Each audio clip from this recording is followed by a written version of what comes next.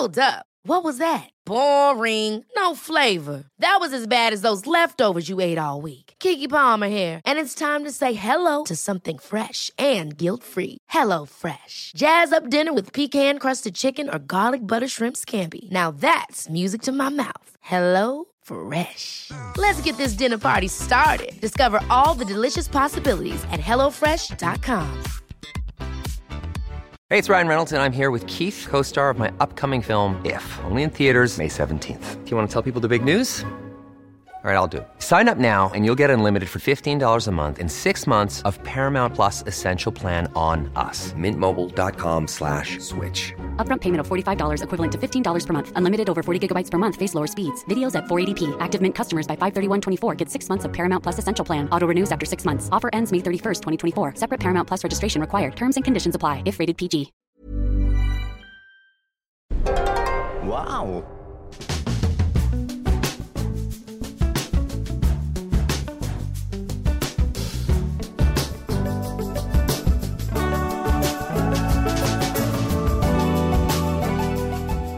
Hello and welcome to the Abroad in Japan podcast. Probably the best way of learning about life in Japan without actually being in Japan. I'm your host, Chris Broad, and we are joined, as always, by England's top Japan enthusiast, Mr. Pete Donaldson himself. Pete, how you doing today?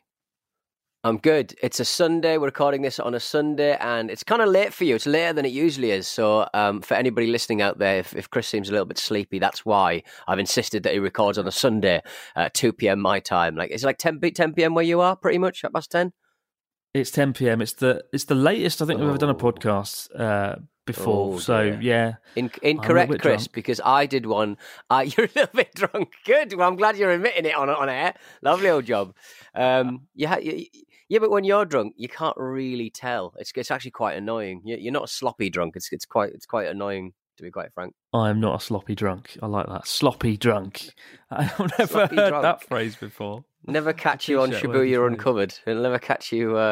What's it called? Shibuya Meltdown. Shibuya Meltdown. Never catch you out. So yeah, never catch you on public transport asleep with vomit all down your front. That is a frighteningly disgusting image to kick things off to. Me on a train covered in sick. Brilliant, Pete. Raise the bar every week. Yeah, every single time. But I like the fact that, I mean, you say that it's the latest that you've ever recorded a podcast. It's not the latest I've ever recorded a podcast with you. I've recorded one at like 1 a.m. England time. So that was like, that's pretty. That's crazy. Yeah, I mean so it's 1-1 in my opinion. It's 1-1. It's a sacrifice you have to make when being on the Abroad in Japan podcast. The 8-hour time difference is a difficult thing to get past, but somehow we've done it for 2.5 years now.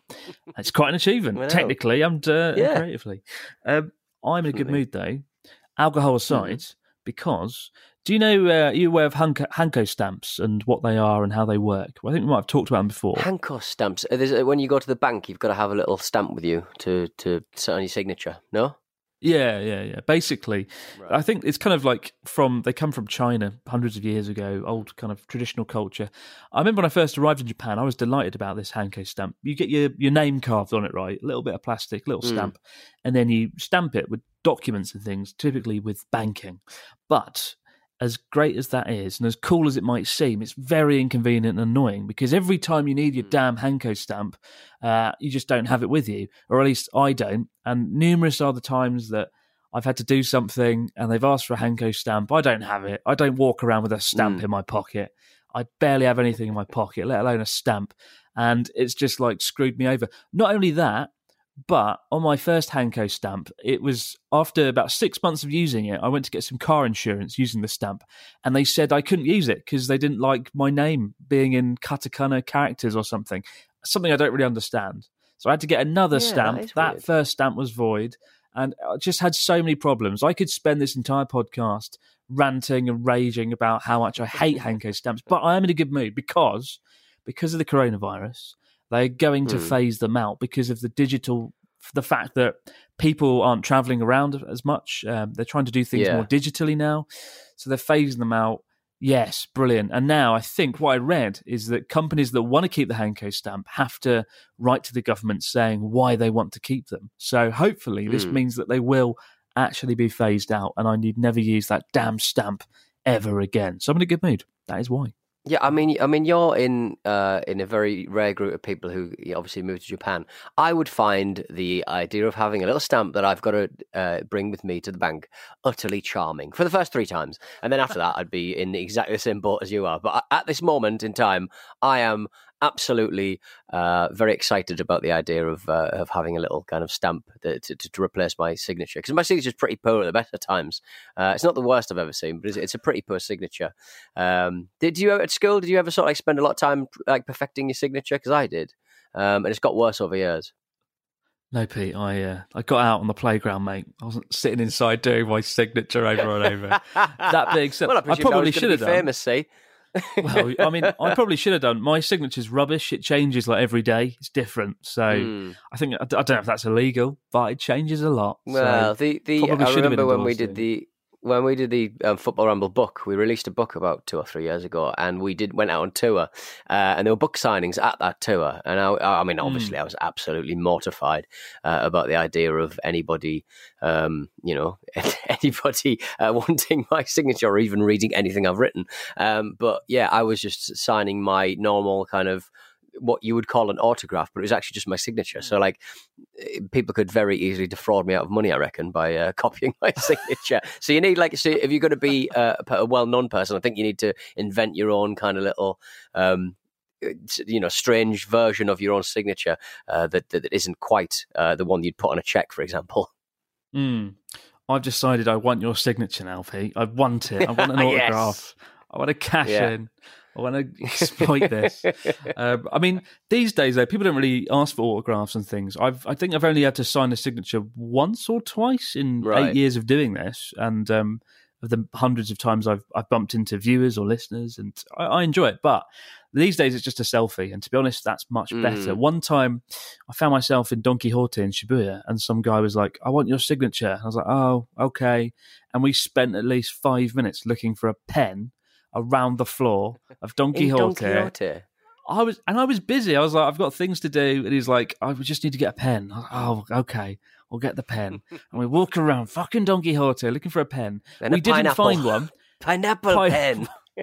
Pineapple pen. We didn't find a pen, for God's sake. Yeah. Instead, he went, just as we were about to get to the pen section, he's like, actually, can we just get a selfie instead? I was like, I'm going to kill you. And the photo is going to be me punching you in the face. I got the photo. I was like, I've got to go now. Bye. And that was the worst time I've ever met a viewer anywhere. And luckily, that is the only time it's been bad. Every other time it's been pleasant. So. Oh, your listeners are always very. Your fans are always fans, and I'm going to say fans.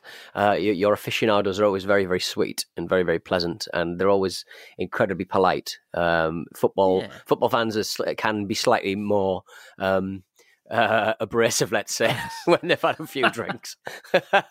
when you're doing a book signing, sign my book, you shits.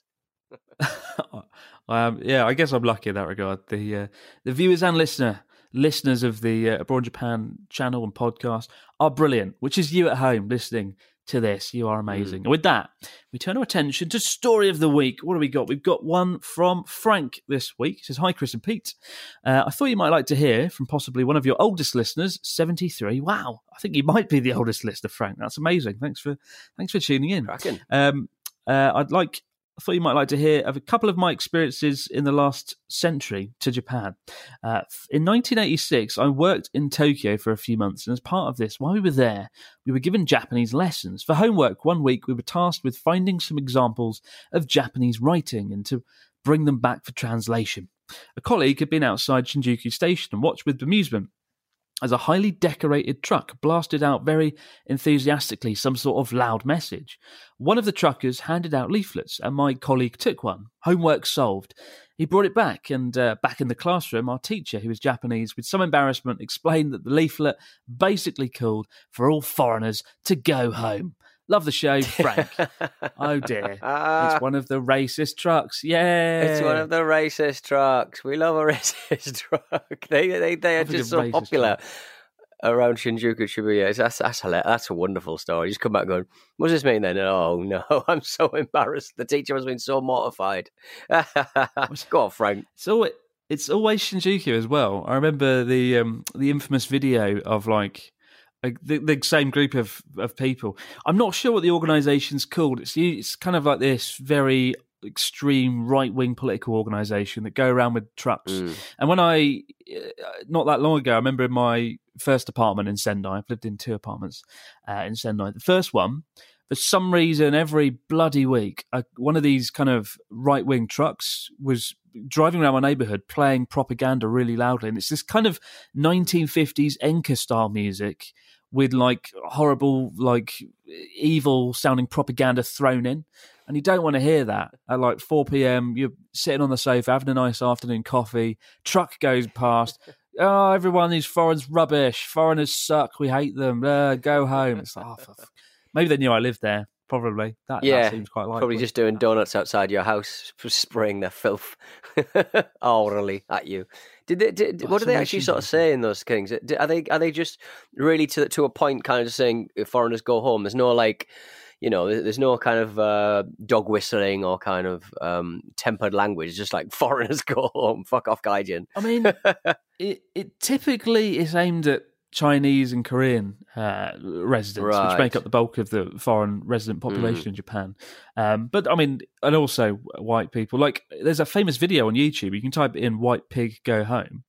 And it's hilarious. It's a group of must be like 30, 40 of these guys walking with banners in front of like the Park Hyatt Hotel in Shinjuku. And they're just going, "White pig go home, white pig go home." It's just like, oh, what are you doing? It just sounds ridiculous. It's so comical. And there's a group of American tourists, I think, just standing out the front of the hotel, just looking bemused and confused. Like they're probably jet lagged. They've just flown in from New York and they've come out the hotel. Yeah, Japan. And there's just a group of 30 people with banners going, "White pig, go home."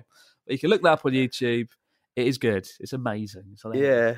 That's a little bit depressing, isn't it? It is. But I mean, this isn't an accurate reflection of Japan, to be honest. I don't see them that often. And the first time I did see it was in near Ueno Station. If you come out of Ueno Station, there's often like a truck there doing it, playing the silly music. There's someone standing on the roof of a camper van or something, just shouting through a loud hailer. And it's almost comical, really. You can't really take it seriously. So. Yeah, but it's rare. So don't worry about it. It's not going to happen to you. But if it does, it'll be funny. Get a leaflet. I just like the fact that if you are a Japanese fascist and you want everyone who's not pure blood Japanese to go home, like you must be pretty happy with the situation because it's a very ethnically diverse country. It's the only place in the whole world, apart from maybe North Korea, that doesn't have anybody going in or out. Absolutely. And it's like 98.5% of the population is ethnically Japanese. So I don't know why you're even bothering. The job satisfaction must be really high. Yep, job done. We must be doing something right. Ridiculous. Anyway, I'm holding here something of great value, Pete. I'm trying to open it, steady. As you can hear. Look at that. You're in a hotel room after all. I'm in a hotel room. And I've got Pringles... London flavour, Pete. London flavour Pringles. Oh. Would you believe it? Oh, good Lord. Yeah. Oh, I mean, you sent me a link for these, and I didn't realise you actually had a packet with you. Passport flavours. I presume there's different kinds of flavours, but I mean, it just looks dread. I mean, there's it's like fish and chip flavour, isn't it? That seems to be the it is fish and chip flavour. It literally says Pringles London fish and chips passport flavour. I think maybe, I don't know why. I think maybe the idea being you can't travel at the moment, so why not bring the flavour of London to Pringles and enjoy them in Japan, which is what I'm about to do. Let's crack open these Pringles. Get them open. They smell like cardboard. But Pringles do that. Passport they smell flavour. Like cardboard, don't they? Best flavour. No, it's just sweepings in it. So, I mean, my favourite crisp easily Pringles. Really?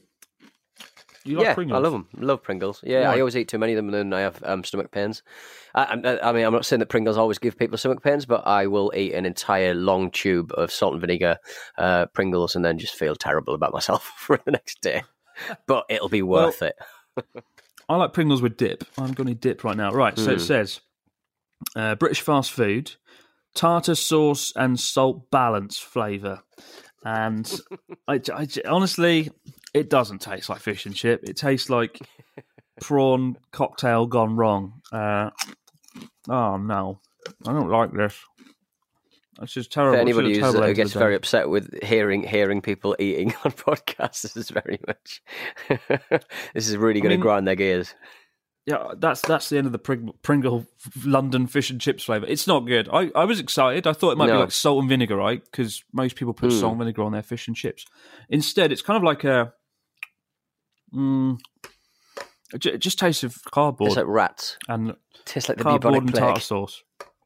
It's awful. I mean, enjoyable. What I want to know what other passport flavours there are, though. Like, what would be the flavour of, say, America, of New York, do you think?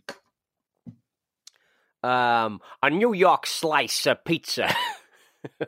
Pizza flavour. Pizza rat flavour. Remember the pizza rat? Ah, pizza rat. What about Germany? What would that be? Berlin flavour. Schnitzel. Delicious schnitzel. That'd work. Yeah. It'd be like a pork knuckle or something like that. They like their meat over there, don't they? Or currywurst. Man, I'm sure a crisp flavour must have. I mean, it's just curry flavour crisp, isn't it? It's a currywurst. I love currywurst. It's like tomato sauce with curry powder sprinkled into it. Oh wow, beautiful. It is good. It's very good, and you can bet that it would be better than London flavour fish and chips, Pringles. I just love the packaging. Like if you want to see what it looks like, folks, just type in Pringles London fish and chip Japan, and you'll see.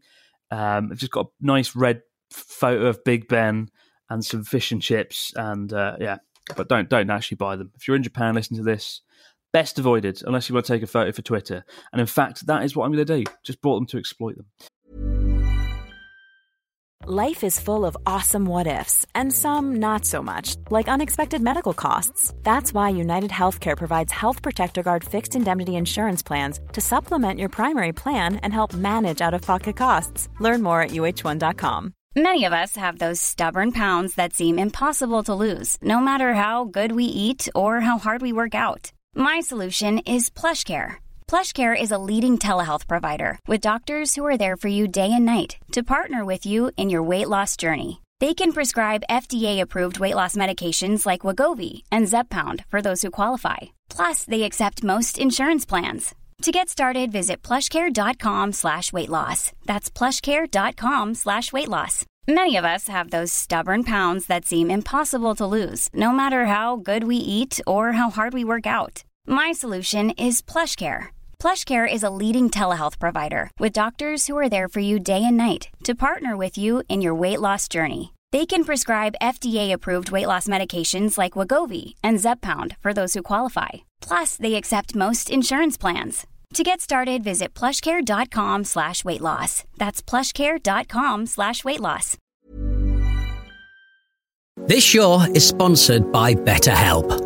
In our daily lives, we all carry around with us different stressors. They can be big, they can be small, and sometimes we might not even realise that we're carrying them around with us. But if these feelings stay bottled up, they can start to affect us negatively, which is why having a positive outlet for discussion can be such a valuable tool for your well-being. Therapy can be a perfect outlet for your inner stressors. It's a safe space to get things off your chest and to figure out how to work through whatever's weighing you down. Sometimes just speaking things out into the open can be such a great release of inner tension, so you can spend less time stressing about the issue and more time figuring out how you can overcome it.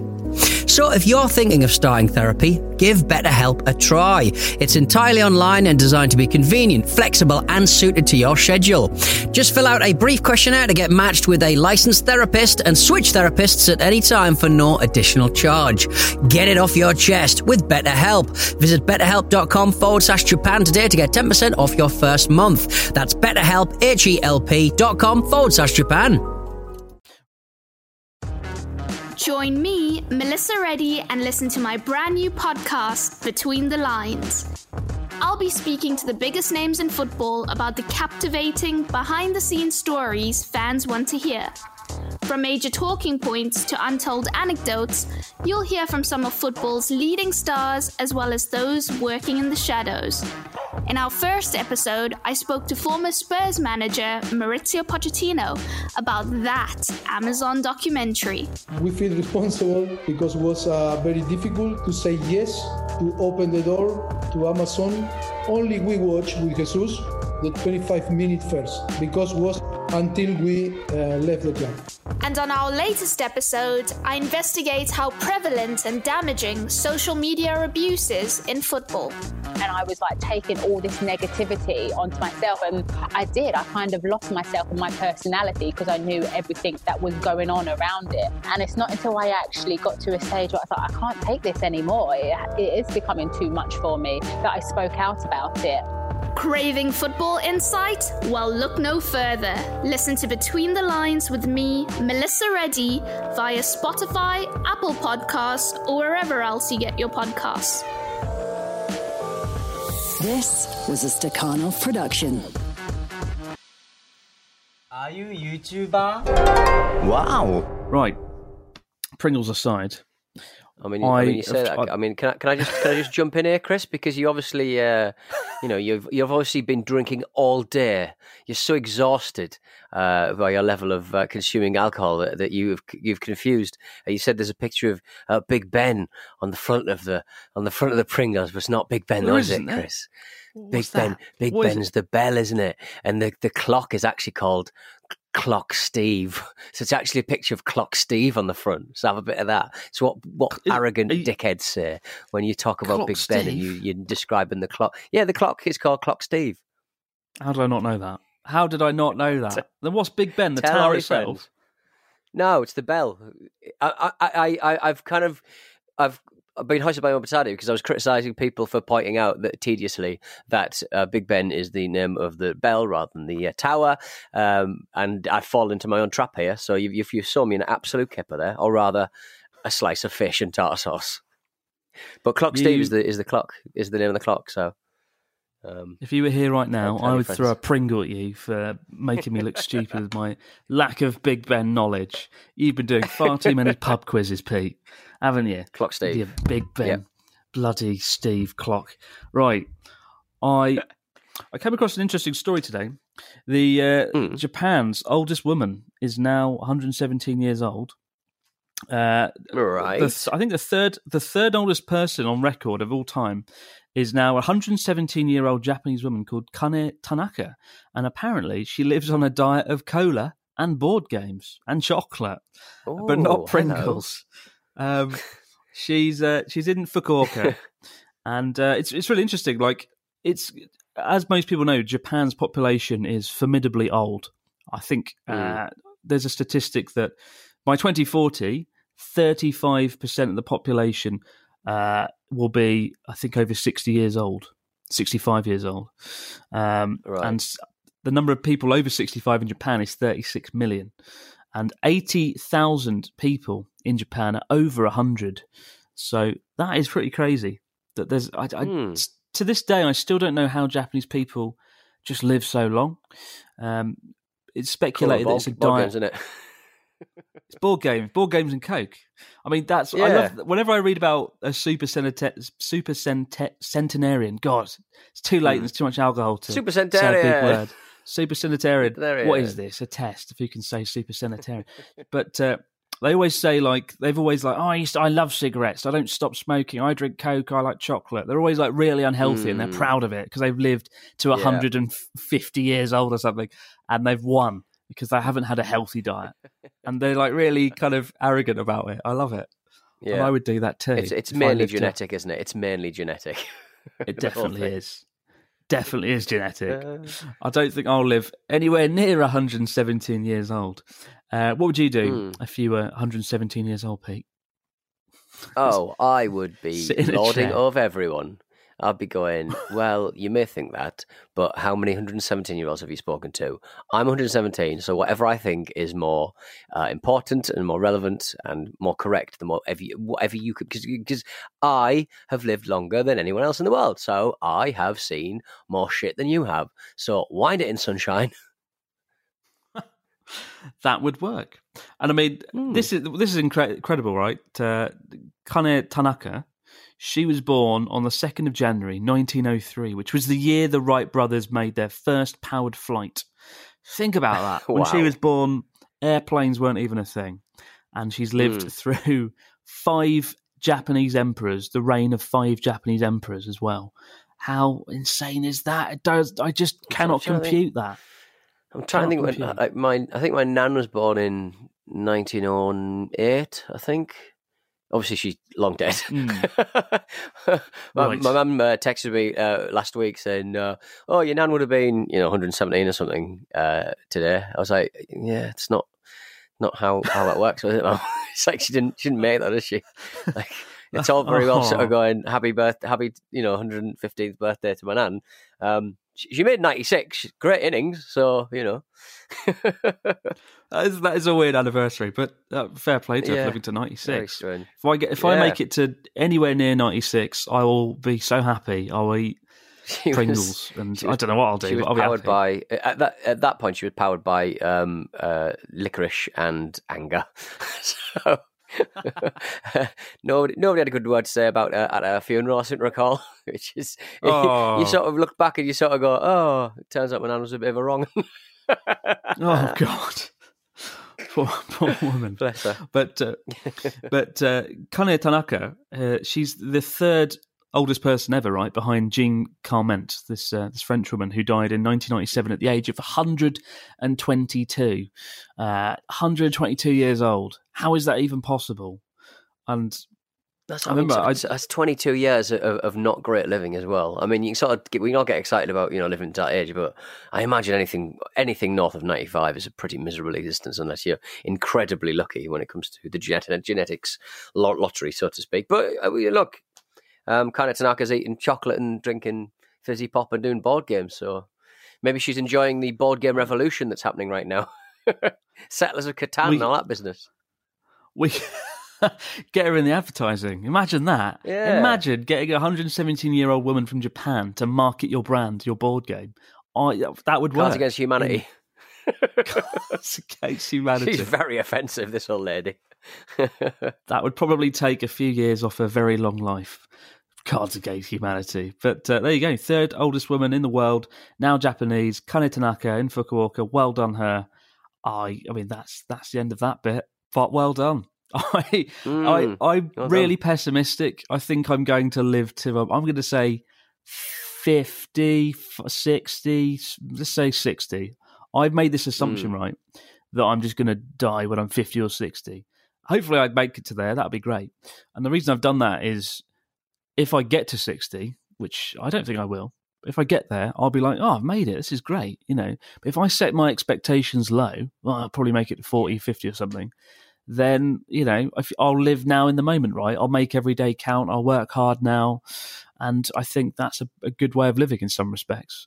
Or is it mental? What do you reckon? Well, I only found out a couple of weekends ago that I think I've probably said this on every podcast I've been on the last couple of weeks because I am on a lot of podcasts, but I found out that my granddad had a heart attack at 53. So I'm like... 53? Probably could have done with that information, to be honest, ma'am. She didn't tell me nothing. She didn't tell me. So I'm just like, probably could have done with that information. Probably want to get myself checked out. Mind you, he did work down the mine, and my job could not be further away from working down a mine. You're not working down the mine. You're on the Abroad in Japan podcast. Exactly. Mining content. Mining content. Speaking of mining content, we turn our attention now to the fax machine. What do we got this week from the fax machine, Mr. Dawson?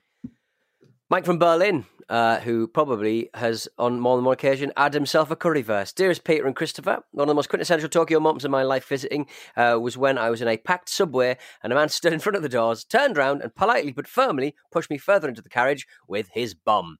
Not the most pleasant experience, but it made me feel like I was in one of those stereotypical clips about Japan. With this in mind, my question is rather a practical one. What's the situation on the subways in Tokyo? Is it a ghost town or is it as busy as it used to be? And are there any restrictions? Are there procedures in place that differ from the norm? Thank you for all the great Japanophile banter. Mike from Berlin. Well, I am in Tokyo at the moment. It like? It is. It's noticeably quieter, and certainly the subways and the trains are a lot quieter than usual. I'm going to make a quick estimate and say it's like 25% less because a lot of companies, people are teleworking, people are working from home, right? So that's a big factor. And obviously there's no foreign tourists as well. There are supposed to be 30 million foreign overseas tourists coming this year. The figure is in fact 0, which is terrible, right? Imagine a year ago turning to someone and being like, guess what? Guess the number of people coming to Japan next year. Is it 30 million? No. Is it 20 million? No. Is it 10 million? No, it's 0. None are coming whatsoever, and there's no Olympics. You would have been laughed out the room. It still blows my mind. I still don't understand. It's he's having a lovely time. He's going, this is the best year of my life. That man, sad life. He must be so happy. But it's no, it's very quiet. And I mean, the changes at the moment are whatever you're doing, wherever you are, you need to wear a mask. If it's in a taxi, train, hotel, a building, a toilet, just have a mask on. There'll be mask signs everywhere. Right. And if you don't wear a mask, you'll get looked at a lot because everybody else is wearing one, right? It's Japan. People wear masks before there was a pandemic. Now everyone's wearing one. And as much as I dislike masks, I think they're very annoying. I do understand why they're important, and I do wear mine religiously as well. And there's lots of alcoholic spray everywhere. But yeah, so those are the main changes, really. Tokyo is noticeably quieter. It's a little bit eerie at times going down certain streets because bars that would have once been bustling are, just quiet, and it's all a bit odd. Yeah. And in some respects, it is cool, though. You do feel like you've got Tokyo to yourself, but I'd rather have a Tokyo that didn't have a pandemic than the situation that we currently have, to be honest. It sucks. Yeah. Isn't great. That does suck.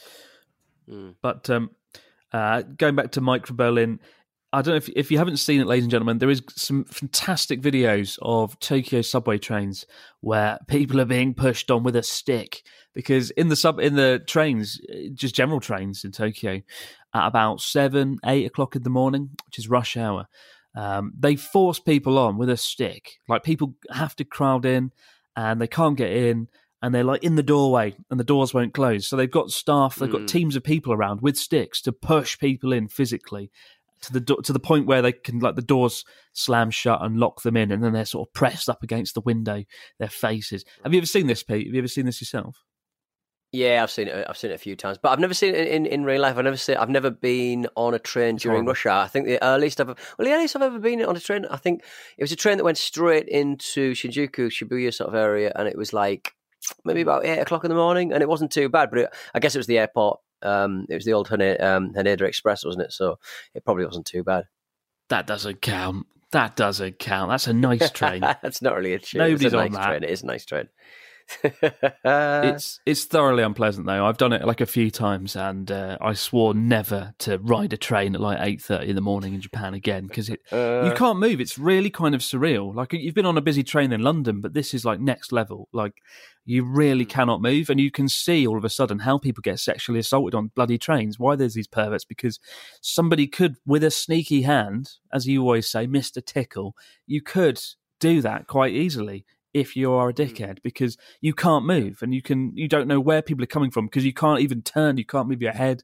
It's horrendous. And as someone that doesn't like crowds that much, I was just like, I'm not doing that again. And that was about 3 years ago, and since then I've never ridden a train at that time of day. And I would strongly advise tourists, if you're coming to Japan, guys, don't get on the train in the rush hour. It's not fun, especially if you've got luggage. Especially if you've got luggage, exactly, yeah. Oh, God. Horrific. We've got one here from Yanis. It says, hello, Chris and Pete. Greetings from California, where everything has been on fire, both literally and figuratively. This year has not been a fun time, but it's been comforting to listen to the podcast during my commute to work. Unfortunately, I can't work from home. Sorry to hear that, Yanis. I feel incredibly grateful that I was able to take a trip to Japan last November with my friends before the pandemic hit, and hearing stories about people's trips to Japan brings back fond memories. One thing I really miss about Japan is the food. We tried so many dishes: ramen, katsudon, yakitori, mondoyaki. Apparently it's okonomiyaki with yakisoba on top. I think that was my favourite dish. And they were all very mouth-wateringly delicious. But one thing my friends and I found odd was the lack of dining options in the morning. When we arrived in Japan, we had made a packed schedule for ourselves. With so much to see, we agreed that we'd all try to wake up early every day and be ready to go by 9 a.m. Since we knew we'd be doing a lot of exercise, we wanted to start our mornings with a hearty breakfast. But we ended up having a hard time finding anything open before 10 a.m. We'd walk up and down the train stations in Tokyo and Kyoto and the nearby streets, and it would take up to an hour to find something open that looked like breakfast food. After a few days, we had to settle for pastries from a coffee shop or even curry. Good God. Side note, curry and coffee wasn't actually too bad of a combination. I'm not believing that, Yanis. My question is, what do Japanese people usually eat for breakfast? From what we saw, I assume that most people just eat breakfast at home. But do breakfast diners just not exist, or did we happen to miss them? Were we just bad at Googling? Many thanks and keep up the good work, Yanis. I mean, I've talked about this before. Japanese breakfasts are horrific. Often, unless you go to a nice ryokan, nice traditional inn where they have like a really nice course. But no, generally it's kind of like what most people eat is a leftover meal from the night before. It'll be some fish that's cold out of the fridge with some rice and miso soup. It's not overly great. I don't like it. And when I'm on the go, I will happily admit that I do get McDonald's breakfast, mega muffin, can't go wrong, and I'll run into somewhere like Denny's or Jonathan's. I was in Jonathan's yesterday and I got like some bacon and eggs and whatnot. But no, generally breakfast in Japan, not great at all. What are your thoughts, Pete? What do you normally do when you're here for breakfast? You're a little mega muffin, whatever it's called. I agree. Actually, it's quite hard to, because I mean, all around London town centre, there are breakfast options. There's your Balland and your kind of little diners and stuff. I think I can only remember ever having 2 breakfasts in the whole of, and one was in Tsukiji the fish market. But and that was like post nightclub sort of going home, like 5 o'clock in the morning, 6 o'clock in the morning kind of breakfast. But very few opportunities to do that sort of thing. So yeah, you are kind of stuck to.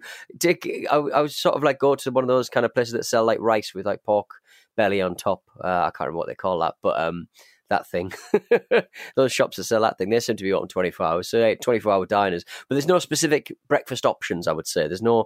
I think only like the kind of Western style coffee shops where you get like croissants and stuff. That's a kind of breakfasty meal. But I've had it in like traditional. I've stayed in a couple of ryokans and the breakfasts are delicious, but they are like it's just a bit of fish, a bit of like a little bento box or something, bit of fish, bit of maybe a bit of natto if you're lucky or unlucky, depending on how you feel about natto, and just a lot of rice just to get you to get a bit of stodge into you.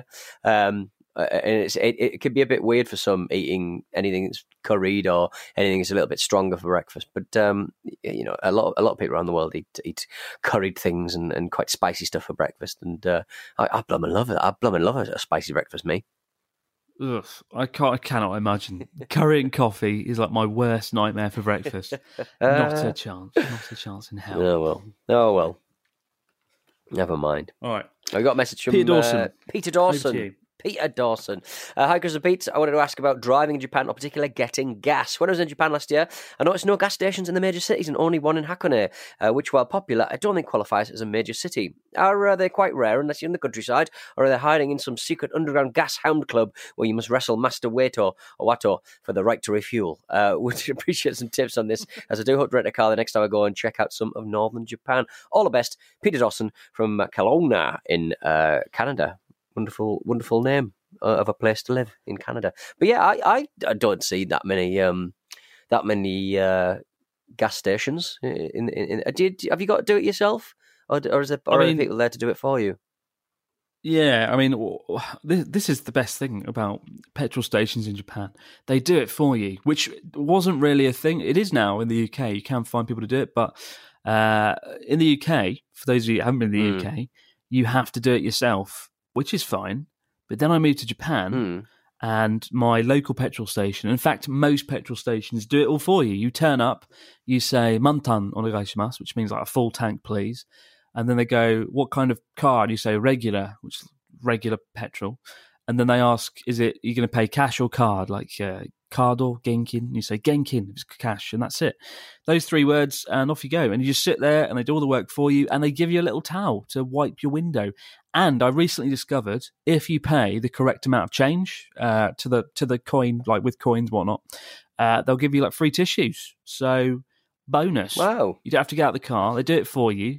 They wipe your windows, do the petrol, and you get some free tissues. Bloody petrol stations in Japan are the best. No questions asked. If you can find one, not bad. Which you can't. Not bad. That's enjoyable. Yeah, they are quite rare. I don't know why. I don't know what the science behind it is. They are not as easy to find as in the UK, from my experience. I'm not sure why that is. And certainly in cities, it's a little bit of a hurdle. Just the other day, I was renting a car. And when you rent a car in Japan, when you take it back, you have to have it filled to the top, right? You have to quickly fill it up at the nearest petrol station and hand it back. But I could not find a petrol station, so I just gave up and paid the fine instead. And I was like, I can't find it. Sorry, I'll pay the fine. So just do that. That's my tip as well. If you're renting a car in Japan, rather than fill up the car, just pay the fine. It only works out to be like an extra 100 yen more. And it saves you the hassle of going on an expedition to find a petrol station. Life hacks with Abroad in Japan. And avoid the Pringles. Keep the stories, questions, comments coming into Abroad in Japan. Abroad Japan podcast at gmail.com. Well, shut up. I'm breaking down. He's breaking down. Don't you dare. He's Abroad done. Japan He's podcast at gmail.com. We'll be back same time next week to do it all over again, guys. But for now, no matter where you might be out there in the big wide world, many thanks for listening, and we'll see you in the next few days. Have a good one, folks.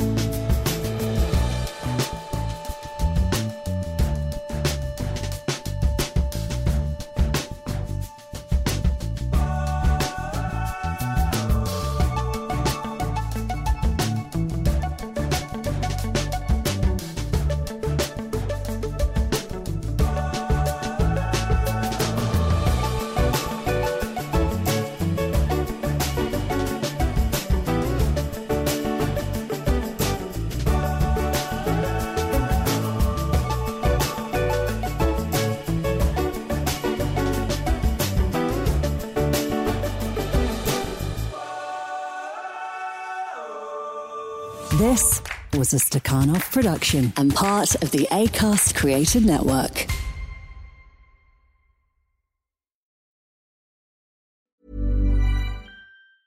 Hey, it's Danny Pellegrino from Everything Iconic. Ready to upgrade your style game without blowing your budget? Check out Quince. They've got all the good stuff, shirts and polos, activewear, and fine leather goods, all at 50 to 80% less than other high-end brands. And the best part? They're all about safe, ethical, and responsible manufacturing. Get that luxury vibe without the luxury price tag. Hit up quince.com/upgrade for free shipping and 365-day returns on your next order. That's quince.com/upgrade.